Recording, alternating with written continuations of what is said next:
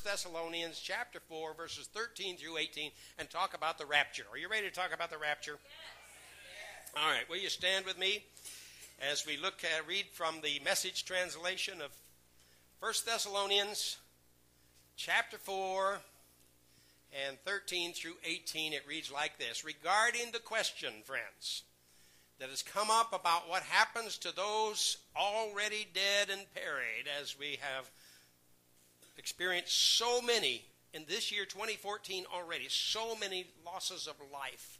So many of you, how many of you are touched by a loss of life this year already? I mean, just amazing how many deaths have come just in these short weeks alone. So, regarding the question of what comes up about what happens to those already dead and buried, we don't want you in the dark any longer. First off, you must not carry on over them like people who have nothing to look forward to. So it isn't that we get all worked up over their loss.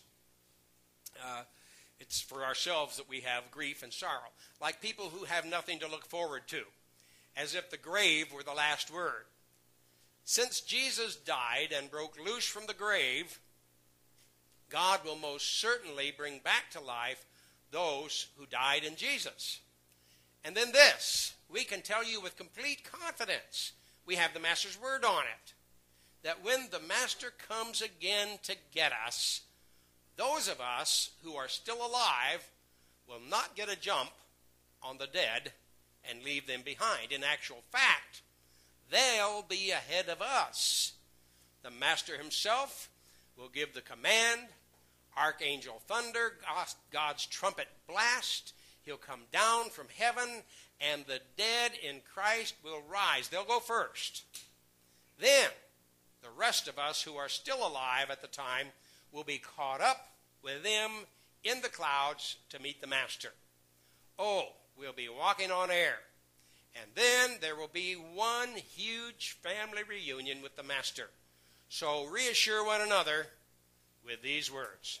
Lord Jesus, we thank you for your faithful word to us, your promises, and your blessings, your great love for us.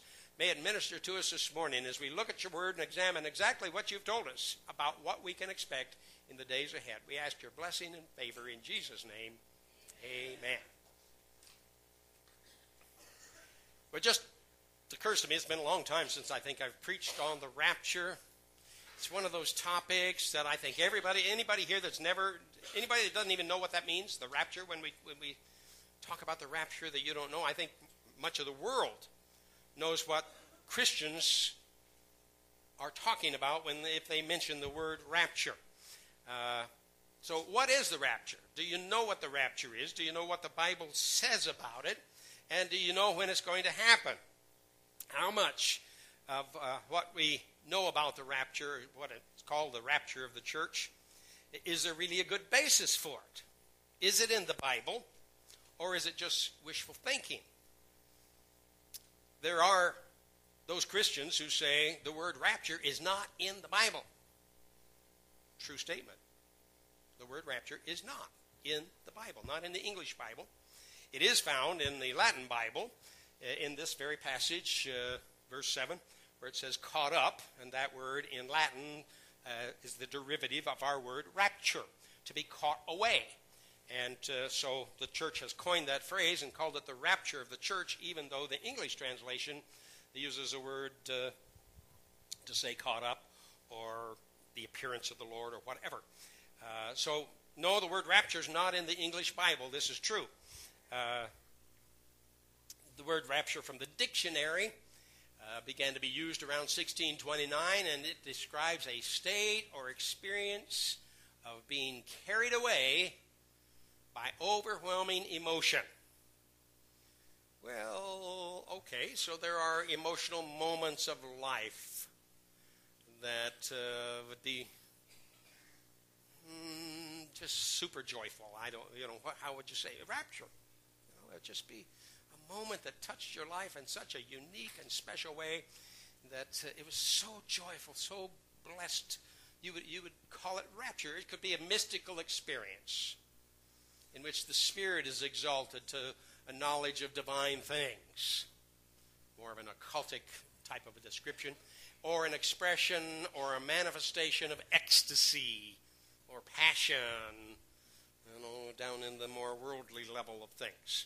So rapture would be a state or experience of being carried away by an overwhelming emotion. Carried away by an overwhelming emotion. Well, are we going to be carried away by an overwhelming emotion? Some people think that that's exactly what we're doing. We're getting very emotional in the process of talking about the rapture. Our text this morning comes from 1 Thessalonians 4, where Paul writes to encourage and comfort the church. So look at it again. This is the English Standard Version. We do not want you to be uninformed, brothers, about those who are asleep, that you may not grieve as others do who have no hope. For since we believe that Jesus died and rose again, even so, through Jesus, God will bring with him those who have fallen asleep. We use this at every funeral service as a point of comfort and encouragement of what the Word says about those that have died.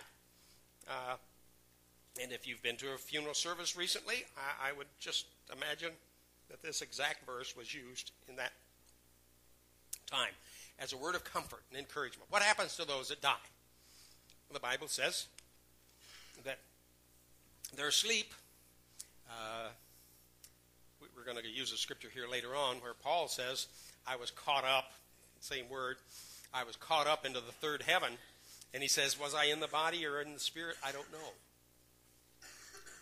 Was I in the body or was I in the spirit? I don't know. Which, as I read it, went, wow. Does it make any difference whether I'm in my body or in my spirit? Do I know the difference? I mean, many of these near-death experiences, most near-death experiences, include some form that they were able to look down in the ER and see the doctors working on their body, and they were up in the corner of the room somehow witnessing all of this in a dreamlike state or in a spirit, whatever. That gets pretty technical in the spirit and the body. But the Bible says to be absent from the body is to be present with the Lord. So the spirit of our loved ones is present right now with the Lord Jesus Christ in heaven. The Bible describes them as being before the altar of heaven and ministering and calling out to God and praying even for us, that they pray for us. And so we have these pictures from Scripture that describe that these people are in the presence of God. Their bodies are still in the grave. And so at the resurrection and the rapture, their body will be rejoined with their spirit. You say, is that a really bad thing? I don't know. I don't think so. All right. So those who are asleep, don't grieve about them like we don't have any hope. When Jesus died, you can be sure that the promise of the resurrection of Jesus Christ is the promise that you will be resurrected also. Okay? Well then, what happens to those who are still alive when Jesus returns? We use these verses at funerals. He goes on to say this, we declare to you by the word from the Lord that we who are alive, those that are still alive when the Lord returns, who are left until the coming of the Lord, will not precede those who have fallen asleep. So we're not going to go to heaven and leave them behind. Clearly says, in fact, the Lord himself will descend from heaven with a cry and a command and the voice of the archangel and the sound of the trumpet of God, and the dead in Christ will rise first. So if you're here this afternoon when the rapture takes place, or whenever the rapture takes place, you won't leave planet Earth before your loved ones do. Your loved ones will be up and out of the grave before that happens. You say, has that ever happened before? Yes, it did. When? Yes, when Jesus rose from the tomb, the Bible says there were many others that rose from the tomb also, went into the city, visited with their loved ones, ministered to them at that same time. Read it Go back and read the story of Jesus' resurrection. It says that many others rose up from the grave. What happened to them? We don't know. Were they just there for a day or two? Did they die again? I don't think so, because it's appointed unto man once to die. So,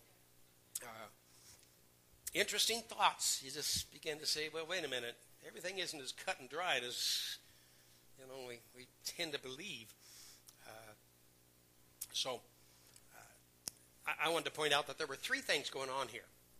It says, the Lord himself will descend from heaven with a cry of command.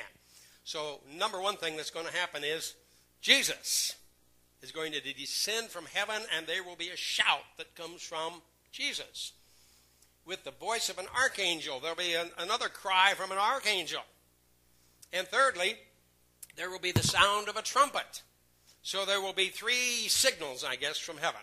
The cry of Jesus, the cry of the archangel, and the blast of the trumpet that will signal this is it. This is the time. And the dead in Christ will rise first, and then we who are alive, who are left, will be caught up together with them in the clouds to meet the Lord in the air. And so we will always be with the Lord. So there are three things that announce the coming. And notice again that there are three actions that take place at the resurrection. We are caught up, we meet up, and we stay up. Can you live with that? We are caught up, we meet up, and we stay up. No, we're in the presence of the Lord always, thereafter, period. Done deal. So that's the promise of the Lord. And finally, these promises are intended to comfort us, not intended to cause us confusion, not intended to cause us speculation or concern or worry or argument, but they're there to give us comfort. This is the comfort of the Lord. This is what I promise I'm going to do for you. Therefore, encourage one another with these words. And they are indeed really comforting words, to know that the dead in Christ will rise from their graves, that we'll be caught up also, and we'll meet them and the Lord Jesus in the air, and then we'll always be with the Lord. So, while the word rapture is not used, in our Bible, the word is used here is a very interesting word, that word caught up. The word caught up in the Greek is harpazo. And it's used to describe the Holy Spirit's work in Acts chapter 8, verse 39. When Philip went down the road to meet the Ethiopian that was headed back to Queen Candace's court, and Philip went down, the Holy Spirit led him to go down and run alongside the chariot and minister to him and so forth. And Acts 8:39 says, and when they came up out of the water, he baptized this Ethiopian. He says, when he came up out of the water, the Spirit of the Lord, harpazo, the Spirit of the Lord carried away Philip. So here's Philip having a water baptism service with this Ethiopian, and all of a sudden, Philip is gone. The eunuch saw him no more. And went on his way rejoicing. Well, hey, I don't know what just happened, but boy, this is good. And Philip's gone. But Philip found himself at Assos. As he passed through, he preached the gospel in all the towns, and he came to Caesarea. Same word, harpazo. He was caught up. Well, then what does that, when the Lord is we're going to be caught up with the Lord, what does that mean?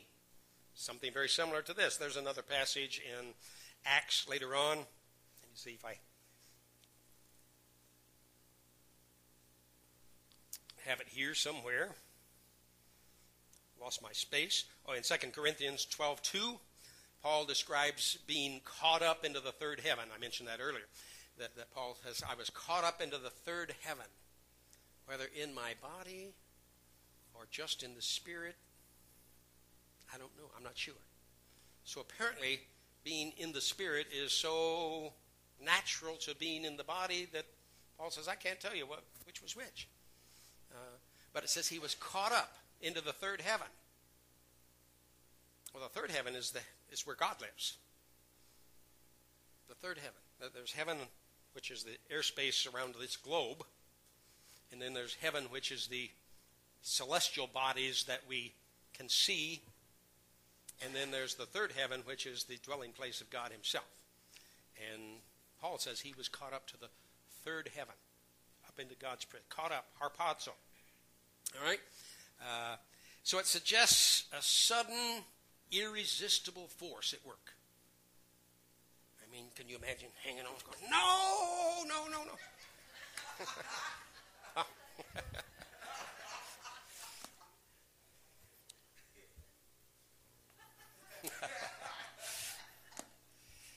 Sudden, irresistible force that carries us away. I think the word rapture fits pretty well to that.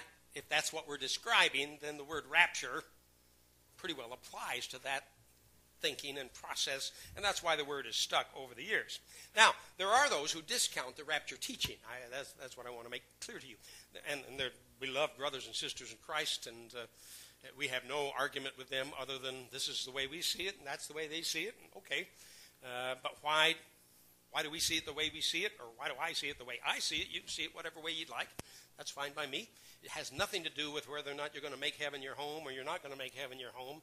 The teaching of the rapture is not a salvation homework kind of question that if you don't believe it this way, you're not going to make it. It's just our understanding of what Scripture says. And so there are those that would discount the rapture, but at the same time, they would agree that we are indeed going to be caught up, and we are going to meet Jesus, and we are going to be with him forever. That's not even in question. That's not in play at all. It's only the question of the timing of that event. When does that happen? Well, God doesn't give us clear statements. They would say that teaching the rapture, or talking about the rapture, is escapism. That we're just trying to get out of here. We're just trying to leave the rest of the world, go to hell, and get away from them all.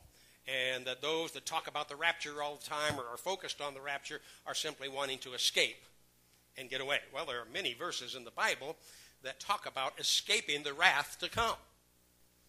That we ought to escape the wrath to come, that we need to stay diligent in order to escape the wrath to come. Those that would discount the rapture would say that means that we just keep dodging the CIA and the NSA and the whoever the bad guys are, Unipol or whatever it is in the one world government, that we keep dodging them and we stay below the radar and we manage to survive in that wicked and chaotic world. And I know that God is certainly able to keep us right through the middle of the tribulation without spot or blemish. But I read other scriptures that say, well, not so fast here. I don't think we're going to be here at all. As I said, there are 3 points of view, or 3 options, I guess, about the timing. One is that the rapture takes place before the Great Tribulation, which is that 7-year period of time when the world goes into total chaos, Antichrist appears, rules the world as a dictator, and makes a peace treaty with Israel. Hey, have you noticed that within the next 2 weeks, the United States says Israel either will sign a treaty or we will boycott them?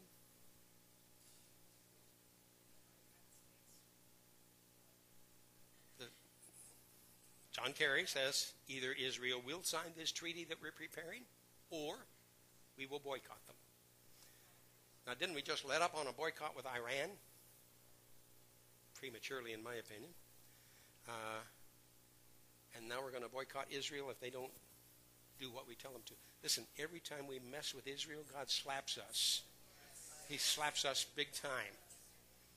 And I don't even have to be a prophet to tell you that if that treaty goes forward, the United States will be shaken to its very core. Whether it's a massive earthquake or a hurricane or flooding or whatever it might be, there will be repercussions. And you write that down if you like, and then bring it back to me 6 months from now. I would love to be able to tell you, oh man, I was wrong about that. That you Okay? I wish I could. It's not the timing that's in question. I mean, it is the timing that's in question. Whether the rapture, the church gets taken out of the world before the tribulation begins and all this takes place down here, 7 years. Is it the kickoff of the tribulation? Is it the beginning of what is the kickoff of the tribulation? What begins the tribulation is the treaty with Israel. The Bible is very specific about that.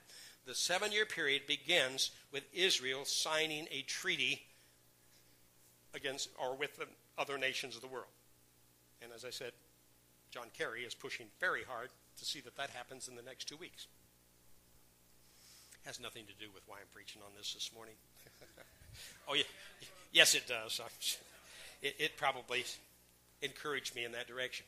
Another option would be that the church is taken out mid-trib, because the first 3.5 years of the tribulation, the world just gets nastier and nastier and nastier. And in the middle of the tribulation, the 3.5-year period, in fact, the Bible is so very specific that it says it's exactly however many months. I should have had the numbers written down. Exactly how many months, exactly how many days. And then at that point, the treaty is broken. The Antichrist says, no more deal for Israel. Israel gets taken over. The temple is desecrated. And Antichrist sets himself up as God at the midpoint of the tribulation. So there are those that would say, well, I believe the rapture is going to happen in the middle of the tribulation. We go through the easy part of the tribulation, and then when you get out of here in the middle of the tribulation, and finally there are those that are post-trib, meaning they believe that the rapture comes at the end of the tribulation. When Jesus Christ comes back to earth, they would say that we and those dead in Christ rise from the grave, go to meet him in the air. On his way, he comes back as we come with him. And we do come with him when he comes back to the Mount of Olives. His feet touch down on planet Earth, and he rules and reigns thereafter. And so they would say, the post-tribbers would say, well, then it happens all at the same time at the end of this period. Okay. And this passage we've studied in Thessalonians doesn't give us much indication of when this will happen. But we ended with the last verse of chapter 4, the first verse of chapter 5. I'm sorry, I didn't flash up my notes. There are the 3 points of view, or 3 options. It's before the Great Tribulation, in the middle of the Great Tribulation at the 3.5-year point, or at the end of the Great Tribulation, which is mid-trib, or pre-trib, mid-trib, post-trib. Just kind of get the lingo there and have spiritual speak. Pre-trib, post-trib, mid-trib. All right? And while it doesn't give us much, look at the next verse, the one that follows, chapter 4.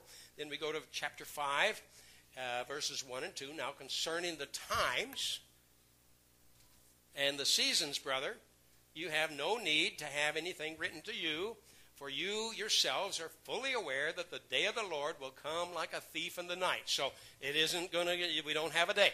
We're not going to get a notice. We're not going to be able to put it on the calendar and say it's going to happen on Friday the 13th or any of those things. It's just the day of the Lord is coming. But if you skip down to the 9th verse in that same chapter, just skip down to verse 9, it says, for God has not destined us for wrath. God has not destined us for wrath, but to obtain salvation through our Lord Jesus Christ. Well, the whole point of the tribulation is the wrath of God being poured out upon this wicked world. That's the entire purpose of the tribulation, that the wrath of God is being poured out on this wicked world. So, verse 9 says, God has not destined us for wrath. I think that's a pretty clear statement. We're not here when that happens. If God is pouring out wrath, in fact, when you look at Revelation 16:1, it says, then I heard a loud voice from the temple telling the 7 angels, go and pour out on the earth the 7 bowls of the wrath of God. We're not destined for the wrath of God. This verse would come shortly after mid-trib. So the mid-tribbers would run up to that and say, see, we get out just before that happens, just before the wrath of God starts. Okay. But the Great Tribulation is the outpouring of the wrath of God. We're told in Luke 21 that we should escape. Stay awake at all times, praying that you may have strength. Luke 21:36. Praying that you may have strength to escape. Strength to escape. These things that are going to take place and to stand before the Son of Man. So, what's wrong with getting out of here before all this trouble starts? Are we chicken? Are we cowards?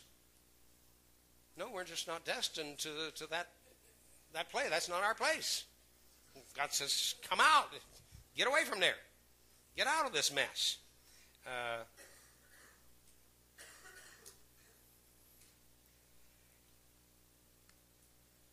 In 1 Corinthians chapter 1 at verse 7, we'll read, so that you are not lacking in any gift as you wait for the revealing of Jesus Christ. As you wait for the revealing of Jesus Christ. You and I as believers have spiritual eyes so we can see Jesus.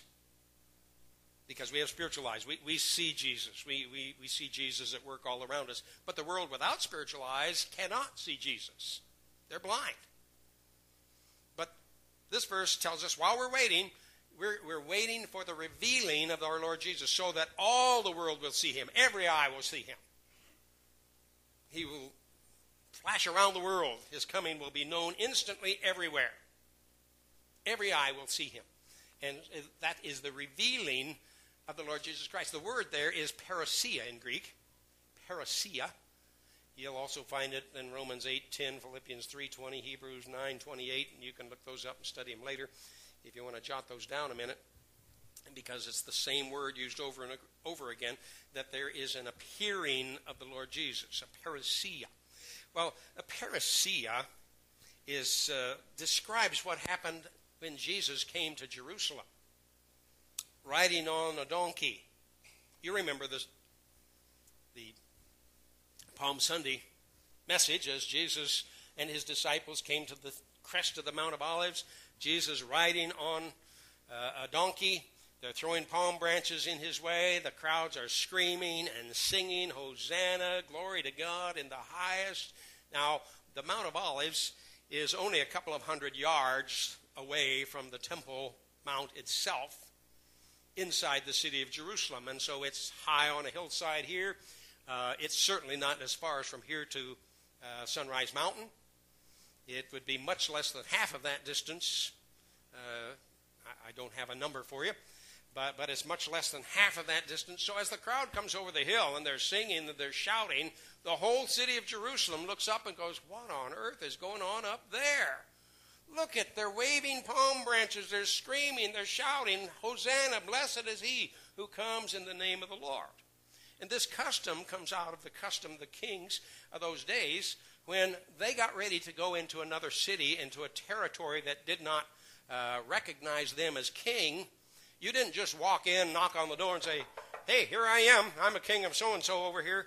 You know, well, that would be a good way to get yourself thrust through with a spear or whatever. If you wanted to visit a territory, you send emissaries out in advance to say, King whatever wants to come and visit, and the reason he wants to come and visit is because he's heard such great things about the temple in Jerusalem, and he wants to witness it for himself and so forth. And arrangements are made, ambassadors are sent, a party goes out and receives the king and escorts them back in. Exactly what happened when Jesus came to Jerusalem on Palm Sunday. The crowd in the city went running out of town, running up the hill to meet Jesus. They ran to meet him and to come back with him into the city of Jerusalem. That is known as a parousia. It's a standard protocol for somebody to come to town. When you think about it, it's still the standard protocol. If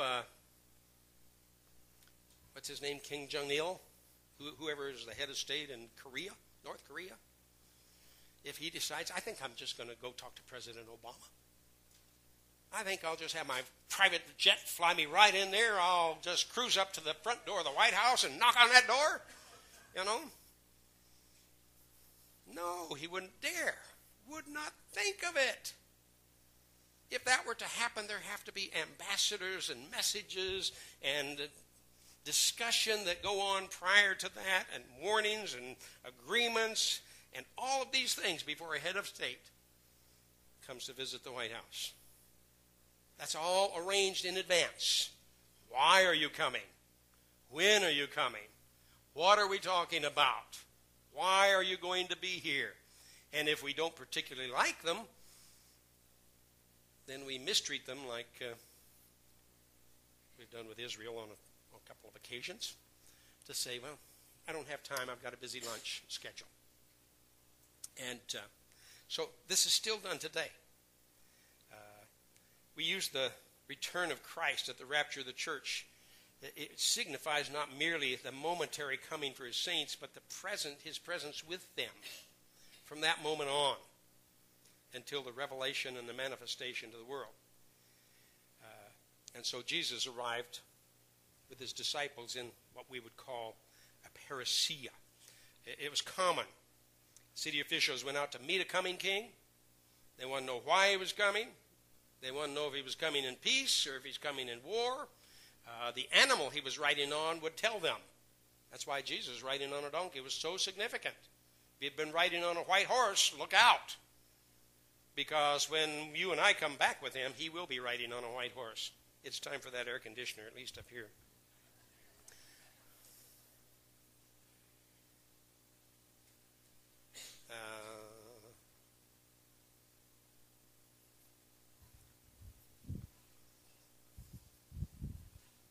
So, as the Lord comes back in this parousia, it's still a common practice today when you think about it. What happens when a nation decides to go to war with another nation? Do we just suddenly, boom, pop in there and just start firing away? Or do we negotiate and say, get rid of those chemical weapons or we're coming after you, Syria. You better secure those chemical weapons and not let them fall into bad hands. And so negotiations go on and on and on and on. Have you noticed Jesus has been negotiating with this world for 2,000 years now? On and on and on and on. And so you negotiate first and say these conditions are unacceptable to us, and we're not going to allow that to go on, or whatever condition might be, whether it's abuse of rights and so forth. That there's discussion, and if it turns out that we can't come to an agreement, that we can't any longer tolerate the situation, then a notice goes out from our State Department. Attention, all citizens of the United States, now in the area of Syria or in the area of Iran or whatever country it might be, all citizens in the area of Iran, please leave the country. You are no longer safe. Get out of there. We cannot protect you any longer. Leave the country. And that message goes out loud and clear worldwide. Happens today, right? That's the way things are done. I mean, when there was the change of the Shah of Iran, if you're old enough to remember that, there were American citizens and those that were not Americans per se. They were Iranians, but they had been friendly or favorable to the Americans that got left behind when the Americans pulled out of Iran. And they were slaughtered and murdered. And we had a desperate helicopter fight and helicopter battle to get the last remaining citizens out of the country. Do you remember that? I'm not making it up. And so if that's done today by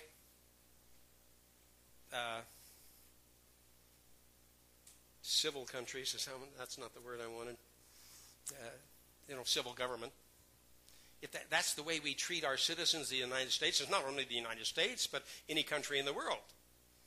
If they're going to go to war against the United States, they would warn their citizens, hey, look out. we're about to nuke New York City, so you better get yourself out of that town.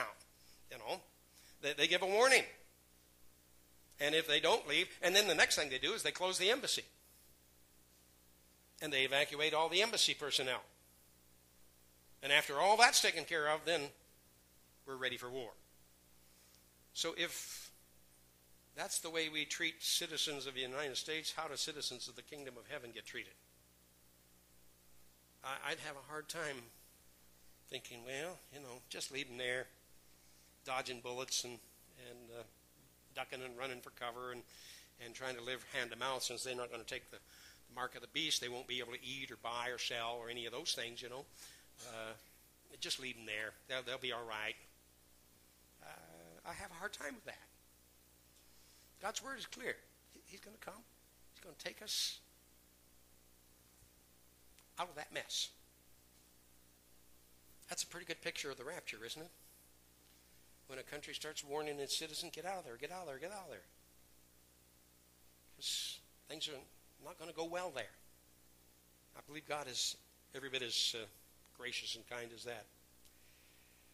Of course, those who've already dead and buried won't have much trouble during the tribulation. You know, if they're 6 feet under, I don't think a nuclear bomb, it may, you know, make a crater where they're at, but it isn't going to change their status before God. That's not going to hurt anything. So those that are already dead won't have a problem. But I don't think they're going to be here either, because God's going to take them and pull them out.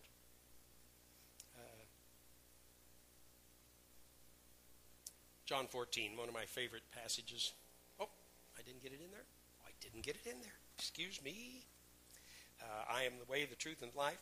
No, John 14, verse 1, let not your heart be troubled. You believe in God. Believe also in me. In my Father's house are many rooms.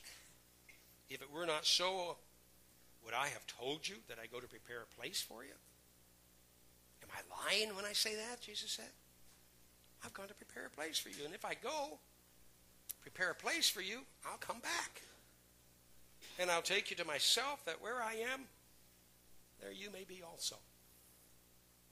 So you can be a mid-tribber if you want. You can be a post-tribber if you want. But man, when the bus goes, I want to be on it. You know? And I believe I have every confidence that what the Bible teaches is it happens before the wrath begins. So, actually, when I look at the world today, I think, man, the wrath is pretty well stirred up right now, isn't it? I mean, for many Christians around the world, here in the United States, so far, we're being harassed for sure as Christians, but we haven't been persecuted as so many around the world have. But we're being harassed with our rights and political correctness and all of those things. And there's a fairly clear picture of the rapture. Why do we believe in the rapture?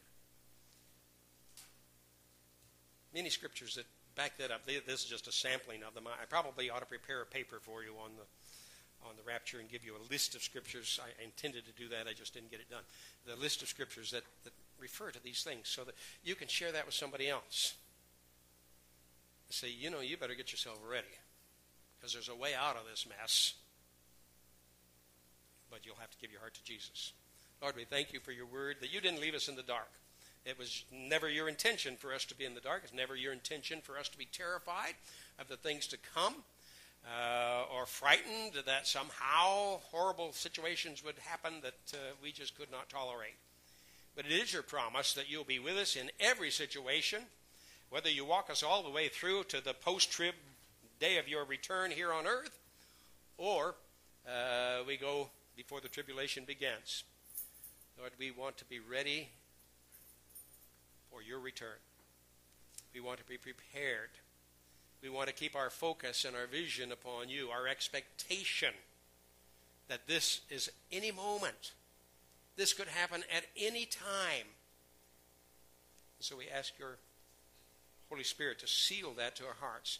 And as we're confident in that, and as we are made comfortable with that, and put our faith and trust in that and have every confidence that we'll be able to share that with others around about us that have no idea what this world is headed for.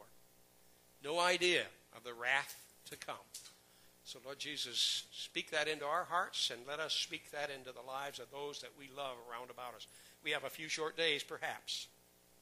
Let us use them wisely, carefully, deliberately, we pray.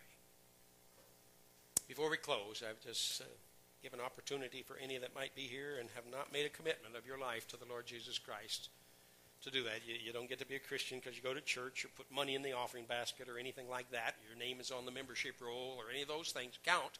What counts is that you have invited Jesus to come into your heart. You have said, Lord, I'm a sinner and I need a Savior. I receive you. I acknowledge you. And I ask for your grace and mercy.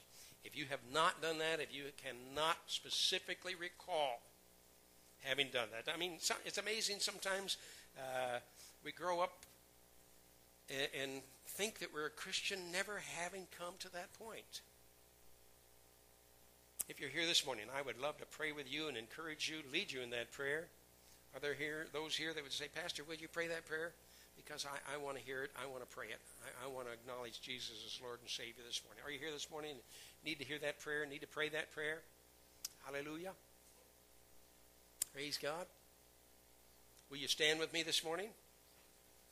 And will you pray with me as we pray with those that raise their hands? Saying, Dear Lord Jesus, I confess I'm a sinner. I need a Savior. Forgive me of my sin. Write my name in the book of life. Teach me your ways. I will follow you. In Jesus' name I pray. Amen. That's a simple prayer, but it's the most profound prayer you'll ever pray. If you prayed it for the first time or the first time in a long time, I got material that will help you. Come get it. I'd love to share it with you.